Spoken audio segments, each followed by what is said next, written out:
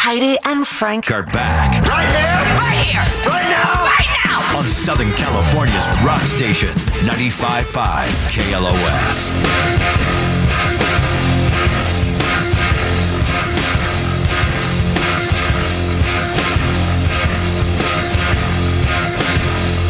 Heidi and Frank show.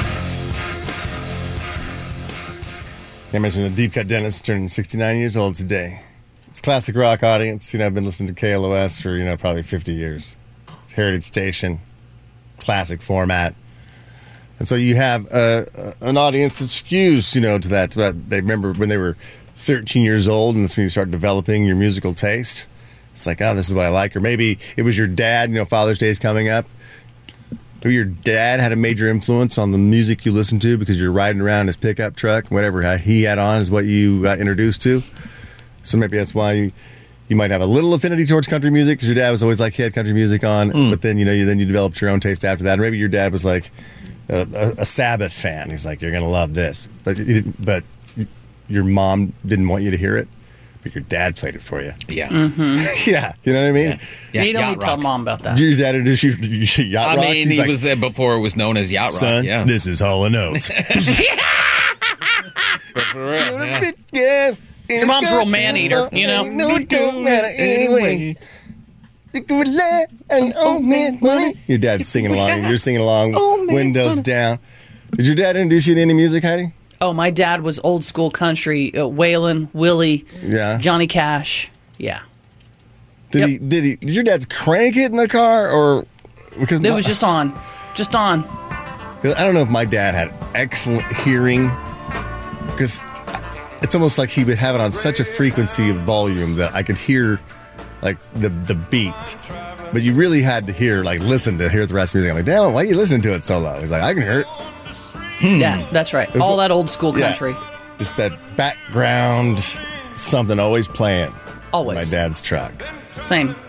Yeah, I don't remember him turning it up. Usually if I turned it up, he'd be like, turn He's like, that up. no, come on. But he'd act like he didn't like it. But yeah, it's on. You like it. Yeah. So let yourself enjoy it. No, it's just don't touch it. It's like, don't even act like. Yeah, don't touch it. This is the radio. I was turning it up. Don't turn it up. Don't touch it. It's perfect the way it is. God damn it. God forbid I was going to have a moment with you singing a Waylon Jennings songs, Dad. Jesus. I'm really surprised your dad let you ride in the front of the truck. And not the trunk. No, the bed. Frank, the truck. he needed... I thought like he'd always like, hey, how do you just get in the bed of the truck? Like he'd always put you back there because then you wouldn't be able to talk to him.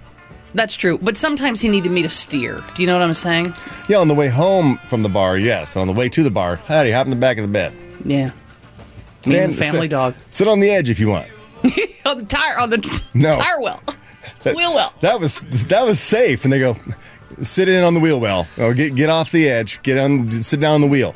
That was the safe seat like in the bed of the there. truck. So you tried to be risky and you're sitting on the back on the edge of the truck. Yeah. Get down. Just sit on the wheel well like most kids. Now you can't do that because this Don't is fall out, break your neck, don't come crying to me. Okay. sensitivities.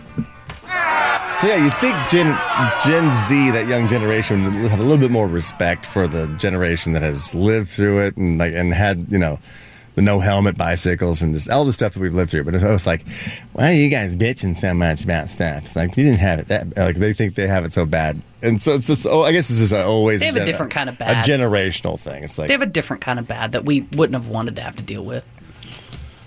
Like I want social media when I'm in high school. God no. Oof. Then get off of it. I'm saying when I was that's pretty easy. It's just don't get on it. Mm-hmm. You don't want to be how do you protect your kid from cyberbullies? Don't get on it. Yeah. Let's go back to real life bullies, like the good old days. Let someone call you big fat chunk to your face. Yeah, exactly. That created strength. Where you finally in the movies you had to stand up for yourself and sock the bully. And that tells me you were never bullied. Fight back. Oh, you have no idea. You were bullied? I was very, very small. Okay. But I had a very, very quick tongue. Not like that. But I had a very quick tongue to where it's like I could roast people pretty good. And so bullies didn't want to mess with me because even if I could roast them, and then everyone would laugh at them. So I was a verbal bully to them. They could they could physically dominate me as a bully. Like, hey, when I get in the locker, Right. But then I would embarrass the hell out of them in front of everybody, and everyone in the whole gymnasium be laughing, and then they'd run home crying to their mommy. So they would stop because they didn't want to get roasted. Yeah. But I had to learn that. That's because I couldn't. I wasn't physically able to fight back. It was just going to be impossible. So I pummeled with words. Yeah. And then my kids and wife loved that about me. Yep. But they don't mess. Yeah.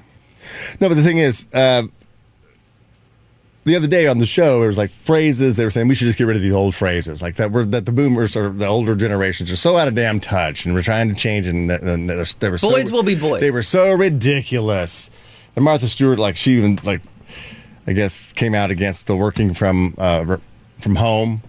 You know, she's like, no, people need to get back to work. Like, I think she was just talking about the value of being, like, socializing and being back to work. And that's just not good for you as much as it seems like it might be. And you can get all your work done. And it's work-life balance.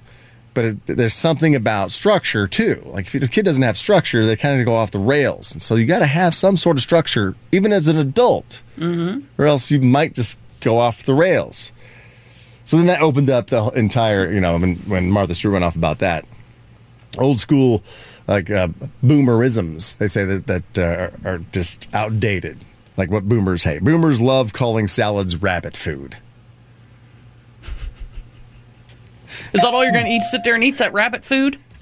A big salad? Yeah, sure. Okay. That's true. Well, don't you feel that way about people who only eat salads? Yeah? Yeah. I secretly think they sneak meat. Yeah. I don't really think anyone's a vegan. I think they're meat sneakers. Like they're closeted. Oh yeah, meaty. They're closet meat hogs.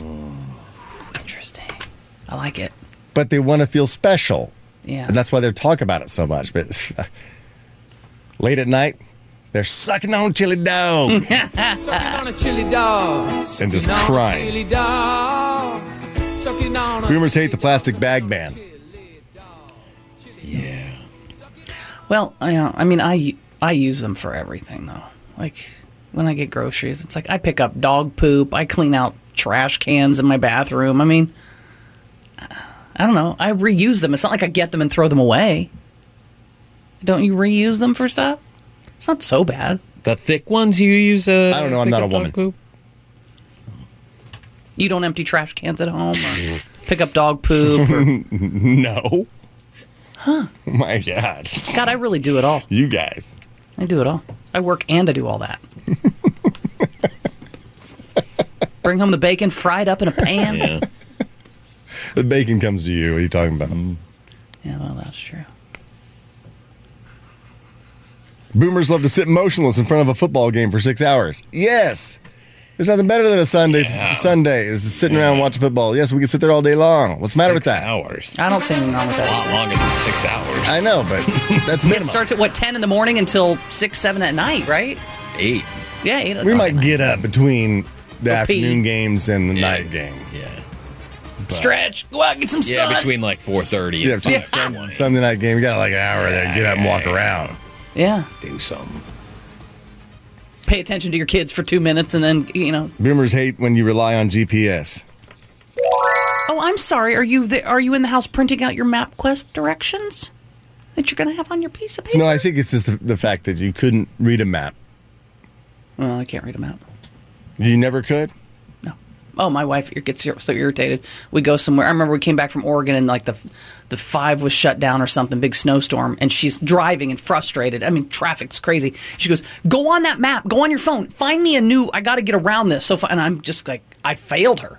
Yeah, I can imagine. She goes, "You're in the navigator spot. I can't do it. I'm driving. So Right. find me a way to get around this." And You I'm have just nothing else to do, and you can't even do this. I can't do it. She goes, "What's so hard about it?" Yeah, what is so then hard about it? I'm we have confused, to too. pull over, and she goes, "Give me your phone. See here? You would take okay. Yeah. How do you not see that? We're here. We got to get around that. So you would take this one over to." I go, "I don't know. Don't yell at me. Yelling at me is not going to help me. Yeah, you're not even trying to learn it. I understand. No, it's just because not my strong suit. It's not hard. I don't need to be yelled at. If you understand colors and numbers Yeah. and arrows, Well, when you see get colors it. and you think days of the week, it's harder for people like me. God, take your pills or drink a drink. I haven't heard one good thing you bring to that relationship. I know. If you didn't have a 17-inch tongue, I don't even know. And these sweet fat digits. That's all. That's all you've got. You better hope you don't get your tongue cut off. You want a sausage-fingered giraffe? Lose your hands in a Don't shoot me with you. That's going to be the name of my autobiography that I'll never write. Sausage-fingered giraffe. And people will be like, what does that mean? And then somewhere deep in, the book, they'll find out. But Yeah, you're like one of those bum guys with these big D's that don't do crap. Right. They just sit home on the couch and they're just worthless. And they got a huge dong and think you're lucky to have it. where's she going? Yeah, where's she going? Where are you going? Yeah, who's going to lay this as good as I do? Jesus Christ. Yep, that's it. And I do her laundry. Explains So, why we work so hard, Johnny. back to the grind. Those tiny-handed elevator buttons.